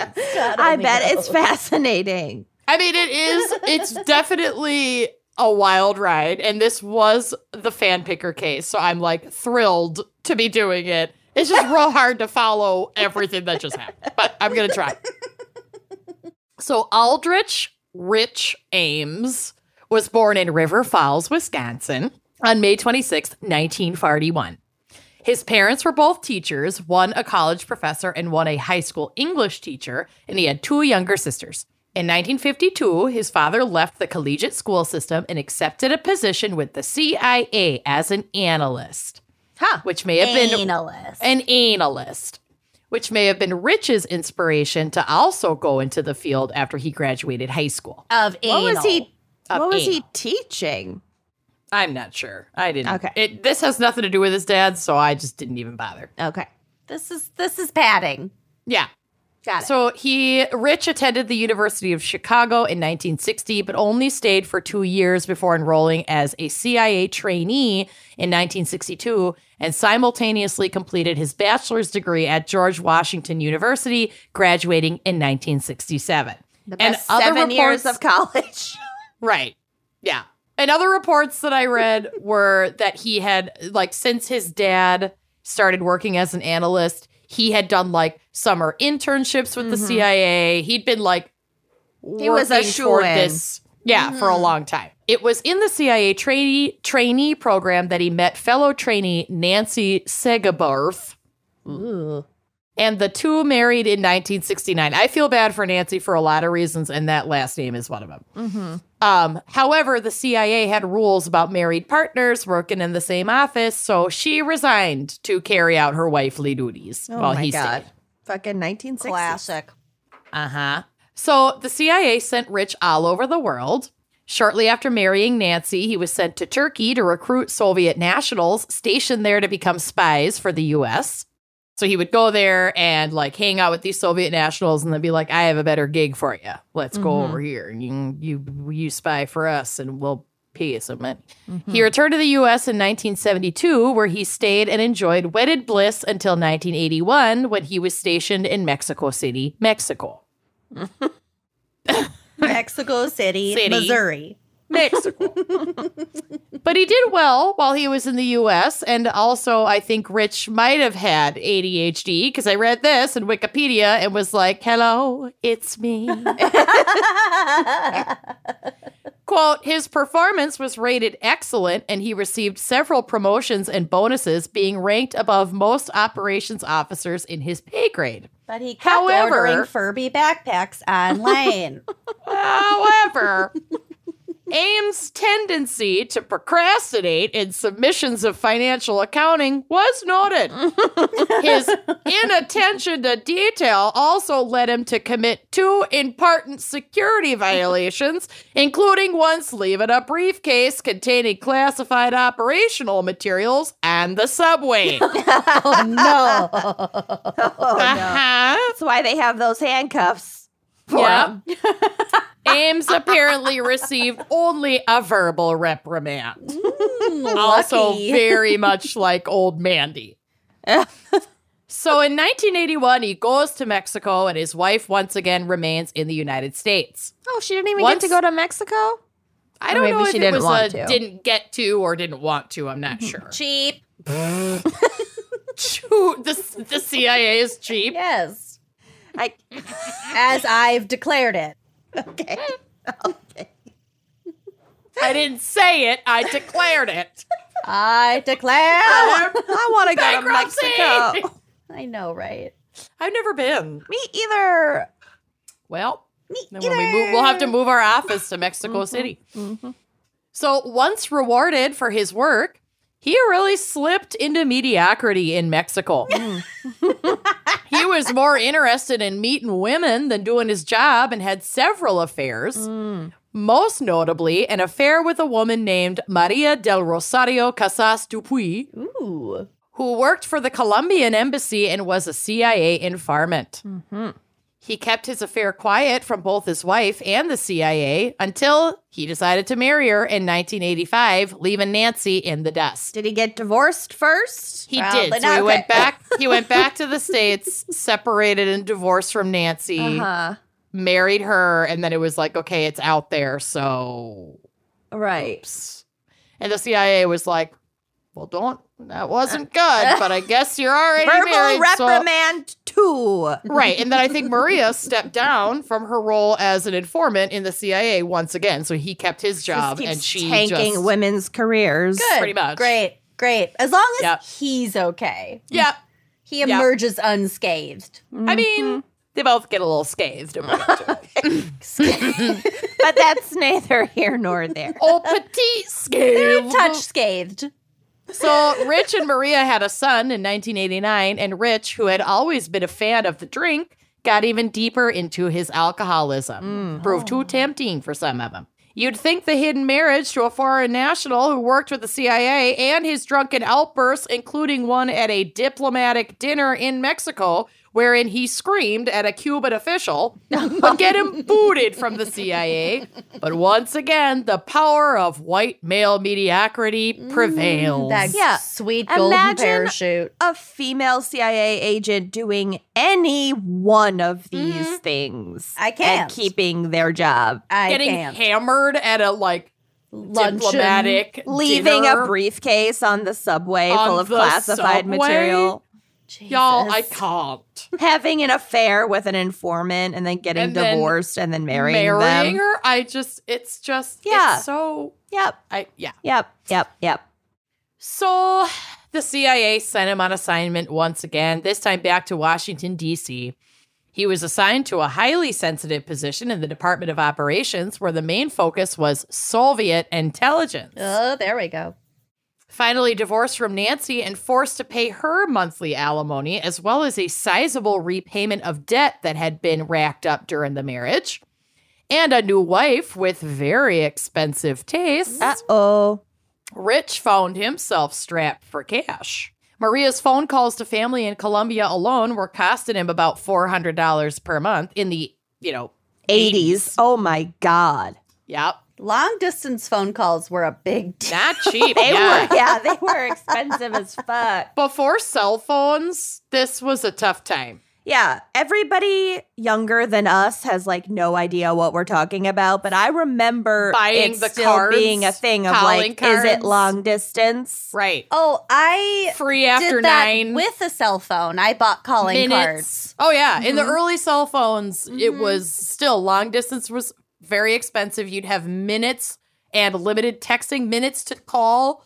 And so, long during the distance day, is it not was the expensive. same thing as international. No, if you were calling California from a different time zone, that was long distance. It was different times, folks. Different times. And So- different time zone. Yeah. So Maria also absolutely loved to shop for designer bags and shoes. Honestly, she's a woman after my own heart.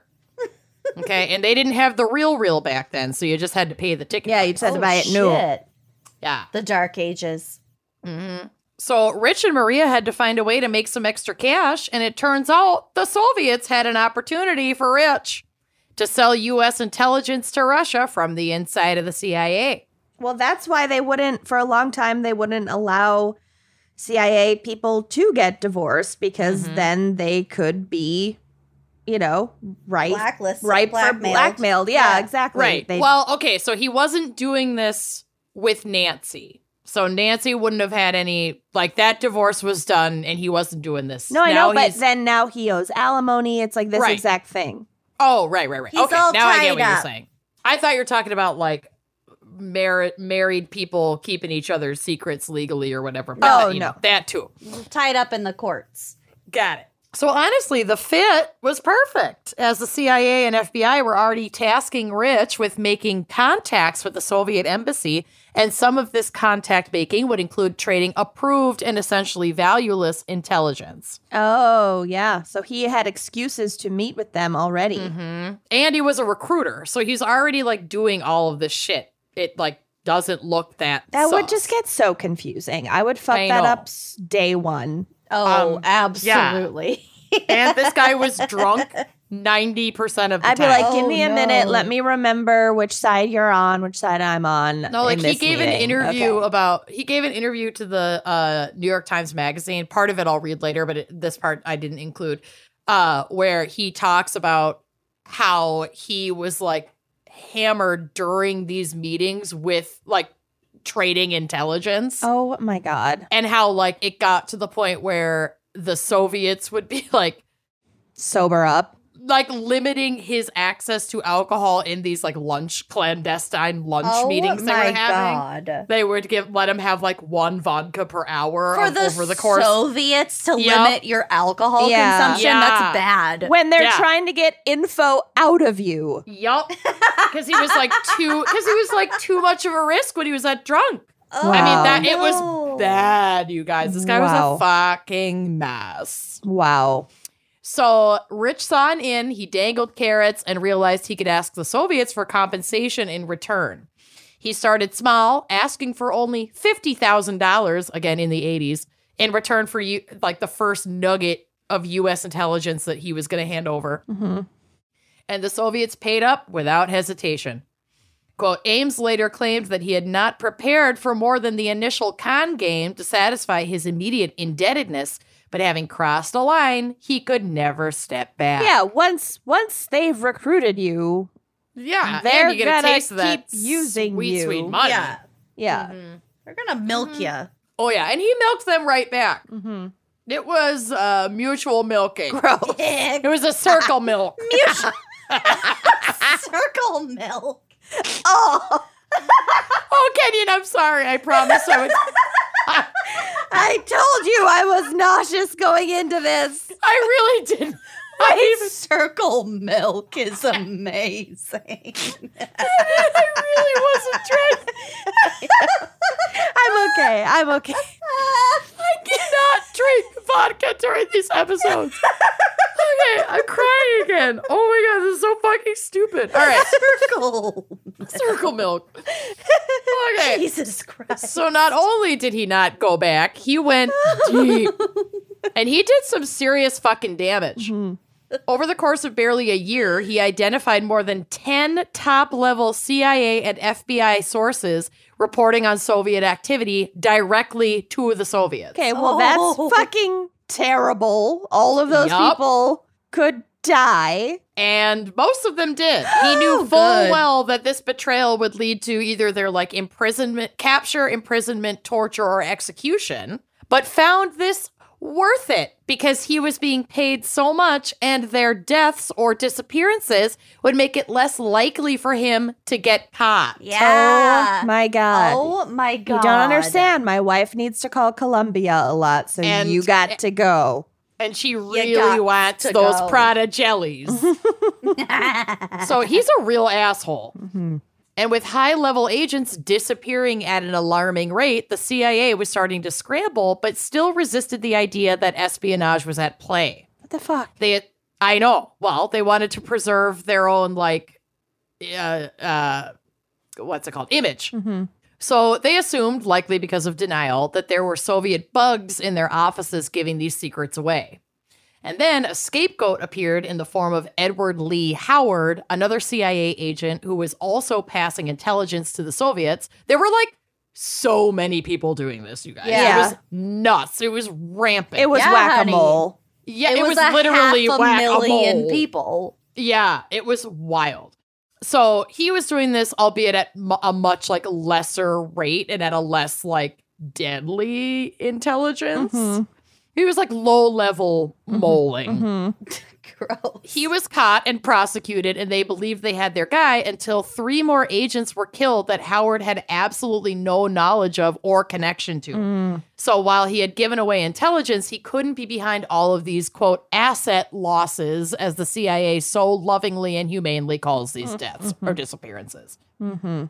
So with the heat on him, Rich told the KGB that he feared he would be suspect. Why? You're just a fall-down drunk who owes money all over town. Yeah. And now suddenly has millions of dollars, which we'll get to it. I don't know why we'd suspect you. Right. You're not sticking out like a sore thumb or anything. Quote from Wikipedia. I don't know how I have gotten here. Okay. The KGB threw U.S. investigators off Ames's trail by constructing an elaborate diversion in which a Soviet case officer told a CIA contact that the mole was stationed at Warrenton Training Center, a secret CIA communications facility in Virginia, so outside of D.C. where Rich was operating from. Mole hunters, there's a literal task force called the Mole Hunters, and their picture is on the drive, and they are incredible. Their job was This just team, to clean up my dirt cellar. pretty much. This team of mole hunters. Mole hunters. I'm obsessed with that photo. Mostly women. They're all Yeah. mostly ladies, like 3 librarians. women and 2 men. Yeah. Love Oh my it. god, they look so just innocent and genuine. They literally look like One the looks MHS. like a Dementor with blonde hair, but the rest. They kind of look like the MHS English department circa 2002. Absolutely. They're librarians. Yeah. Lots of dictionaries. They are at the research counter at your public library. Yeah. Yeah. So these mole hunters investigated 90 employees at WTC, the Warrenton Training Center, for almost a year and came up with 10 suspects. Although the lead investigator noted that, quote, this is insane. The lead investigator, probably one of these women, probably the gal in the vest. I'm just putting my money's on her. Quote, there are so many problem personalities that no one stands out. They're suspects of espionage. That's what the MHS Which librarian said about the debate team. Yeah. Probably. And, you know, this is exactly what you want to hear about high-level intelligence agents harboring state secrets in the CIA. But Everybody's that's a whole got other something episode. to hide. Yep. So meanwhile, Rich had collected over $2.7 million from the Soviets in the fucking 80s. Time money Jesus. converter, baby. Go, go, go, go, go, go. Let's say 85. Okay. Yeah, it would have been like between 85 and 89. 1985. Crush those numbers, girl. Over $74 million today. Oh, what? 74? No. Yeah. We're this Inflation's is like crazy, US though. dollars. Yeah. Wait. $2.7 million US dollars. Yeah. Hold on. Not like my rupees God. or whatever they're called. Rupees. I think I did 27 million. I'm sorry. Oh my I'm trying God. my best. Oh. Is it not rupees? No, rubles. Okay. 7.4. 7.4. Okay, but that's still a lot of fucking Still a lot of money, but it's not that much. Okay, bitch. I wish I didn't No, think as that's much as what she originally said. Well, okay. It makes sense. 7.4 million. It's not that. It's not as much as 724 million. Oh, I thought she said 74 million. Whatever the I fuck don't know. she Numbers said. are really hard. Whatever the Okay, fuck she so said. a lot of money, which remains the most money paid by the Soviet Union or Russia to any American, any like single American for spying. That we know of. So, yeah. So at least Rich got one more feather in his cap for that one. Rich got rich. Rich got rich. He was living large, bought a big old home for him and his wife, got a Jaguar, all How the is shoes. the CIA not picking up on this? We'll get to it. Oh my God. All the bags and shoes that Maria wanted, all on the backs of over 10 colleagues who died or were imprisoned and tortured so that he could feel like a Rockefeller. Oh my God. To account for all of this sudden money, he had developed a legend, a cover story, that his prosperity was the result of money given to him by his Colombian wife's wealthy family. Ames wired considerable amounts of his espionage payments to his new in-laws in Bogota to help improve their actually impoverished status. So they weren't wealthy at all. And he was basically tossing them pennies and then essentially laundering his espionage payouts through Colombia. When does he start buying all the horses? Right? What if this is actually He had just a horse problem. it's the prequel to your case? He bought 3/4 of a horse. They would have been great together. I think that's a match made in heaven right there. But Rich wasn't out of the woods even with this story. He was subjected to several polygraph tests, all of which he passed, but not necessarily with flying colors, and not even necessarily because he Was brilliant. cheated. It's like he wasn't relaxed, and we'll get to it. Like he passed, but with an asterisk. Okay. So despite anxiety over taking the test, he was advised by the KGB to, quote, just relax. Just be really drunk. Probably. His test did indeed reveal deceptive answers to some questions, but the examiners passed him anyway. Perhaps, in the later opinion of the CIA, because the examiners were overly friendly and therefore did not induce the proper physiological response. Yeah, they're probably his friends. Yeah. This is like the In the police office. policing the police. Yeah. What do you think they're going to fucking find? Also, he's a CIA officer. Isn't he trained to fucking Probably. pass a polygraph? I mean, it's just... But he didn't He's even trained pass. in deception for sure. Yeah. It was He's probably like, too trashed. he took his driver's test, accidentally rolled through a stop sign, and the examiner was like, Well, it's it's fine. fine. You know, you try. You It's pass. between us. Yeah, well, I'm going to just keep that one on the down low. Have your mom call me and I'll Yep. pass you. It's going to be fine. At the same time, his financial upgrades were getting harder and harder for the CIA to ignore, and the Colombian, wife/in-laws lie was not holding up. Yeah, they can still look into her family. They're the Exactly. CIA. Right. And he only made $60,000 a year in the CIA, but was able to get cosmetic dentistry, a brand new wardrobe, premium credit cards with limits higher than his monthly salary. Oh my God. He went way too far. People are so stupid. I know. So again, from Wikipedia, in March of 1993, the CIA and FBI began an intensive investigation of Ames that included electronic surveillance. Oh my God. Combing through his trash and the installation of a monitor in his car to track his movements. From November 1993 until his arrest. Now, this has been going on since 1985. He was doing this for a decade, basically. Yeah. And he was kind of a hot mess in the 70s. Yeah. Yup. From November 1993 until his arrest, Ames was kept under virtually constant physical surveillance. When in early 1994, he was scheduled to attend a conference in Moscow, the FBI believed it could wait no longer, and he and his wife were arrested on February 21st, 1994. Maybe more was going on behind this. I can't. I mean, I hate the CIA, but I can't admit to myself that they could be we'll get this to that. bad. So We'll get to that. at their job. So We'll maybe they were get to that. feeding him bad information on purpose so it would get to the Collectively is Soviets. not great. No. No, they weren't. They Okay. were just bad. Okay. At his arrest, Ames told the officers, "You're making a big mistake. You must have the wrong man." On February 22nd, 1994, Ames and his wife were formally charged by the Department of Justice with spying for the Soviet Union and Russia. Ames' betrayal resulted in the deaths of a number of CIA assets. He pleaded guilty on April 28th and received a sentence of life imprisonment. And And as part of a plea bargain by Ames, his wife received a 5-year prison sentence for tax evasion and conspiracy to commit espionage because she knew and was in on all of it. Wow. So she could get money. Oh, yeah. She wasn't like directly in communication with the Soviets. No, obviously, but she was no longer with the CIA. She was benefiting. She's not a moron. He can't say... She's a former CIA agent. Yeah. And she fucking knew he can't what say was he's going getting on. the money from her family to her. Mm-hmm. Wow. She was in on it. So obviously, in the wake of all of this and the complete lack of accountability within the CIA, like literally nobody was fired or demoted for their negligence in this investigation. The U.S. was in an uproar. Both citizens and government officials were appalled with the handling of this situation. It's from the New York Times magazine. Quote, the CIA had known since early 1986 that there was a traitor within.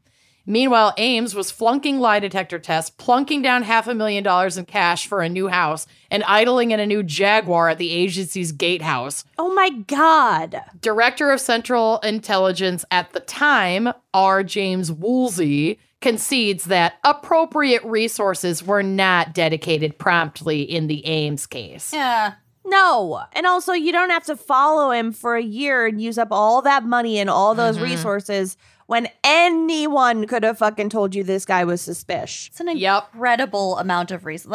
Imagine how expensive that was. I'm sure it was extremely expensive. After the arrest, newspaper cartoonists skewered the agency mercilessly, depicting a mole in a trench coat working unnoticed and unworried in a secret warren. The CIA has been admired, feared, and criticized during its 47 years, at least 47 years at the time this was written in the 90s. Now it is being ridiculed by Congress and the public, and that is a dangerous thing. Woolsey says he must, quote, change the culture of the CIA so that it will not be a fraternity wherein once you are initiated, you're considered a trusted member for life. Yeah. But he didn't do that. He resigned in disgrace, real soon thereafter. So nice. And I will end this with a quote. So in a lengthy interview with New York Times Magazine, which is listed in my sources for this case, and it really is a fascinating read, and like Rich just lays it all out there, buddy. Like they ask questions and he answers them. From jail, he's from prison given this interview. Okay. Yep. And he's still alive and he's still serving his sentence. Wow. And he gave this interview like shortly after. I think he actually gave this interview after his sentencing, but while he was still in like a jail awaiting to be transferred to a prison to serve his life sentence. Got it. So he says, quote, in 85 and 86, as a result of the information I sold to the Soviets, it was as if neon lights and searchlights lit up all over the Kremlin, shone all the way across the Atlantic Ocean, saying, there is a penetration. No reasonable counterintelligence officer, FBI, or the CIA was under any doubt by the spring of 86 that a penetration of SE, the CIA's Soviet Eastern Europe Operations Division, was the single most logical reason for the disasters that had occurred. It was almost inconceivable that the KGB found itself doing what they did on the basis of the information I gave them. They went around and they wrapped all the agents up. I was amazed. I was anxious and amazed and shocked and scared. And in the course of the following years, all of the agents I told them about were recalled, transferred, arrested, whatnot. And then later, several of them were shot. The scale of what I had given them, it just went too high. And the KGB later told me that they regretted acutely that they had been forced to take those steps. Yeah, like murder. So basically he was like, I gave them a lot of really sensitive information, and then they immediately acted on all of it, and it was really, really, really fucking obvious, and I should have been caught right away. Precisely. But somehow I wasn't. Because the CIA was just like fucking ignoring it to not look like they had fucked up. Also a great sign that the KGB was just like, we don't care if this dude fucking gets caught. Exactly. He gave us good shit, and now he can fucking... Yeah. Example of their ruthlessness. Just like, they don't care. Yeah. He finishes off by saying, had I known they were going to do that, I either would not have gone and sold them that information, or I would have passed them out one by one. Okay, so tell him that's a sociopath. Yeah. Oh, he's a fucking... I would have killed these people one by one.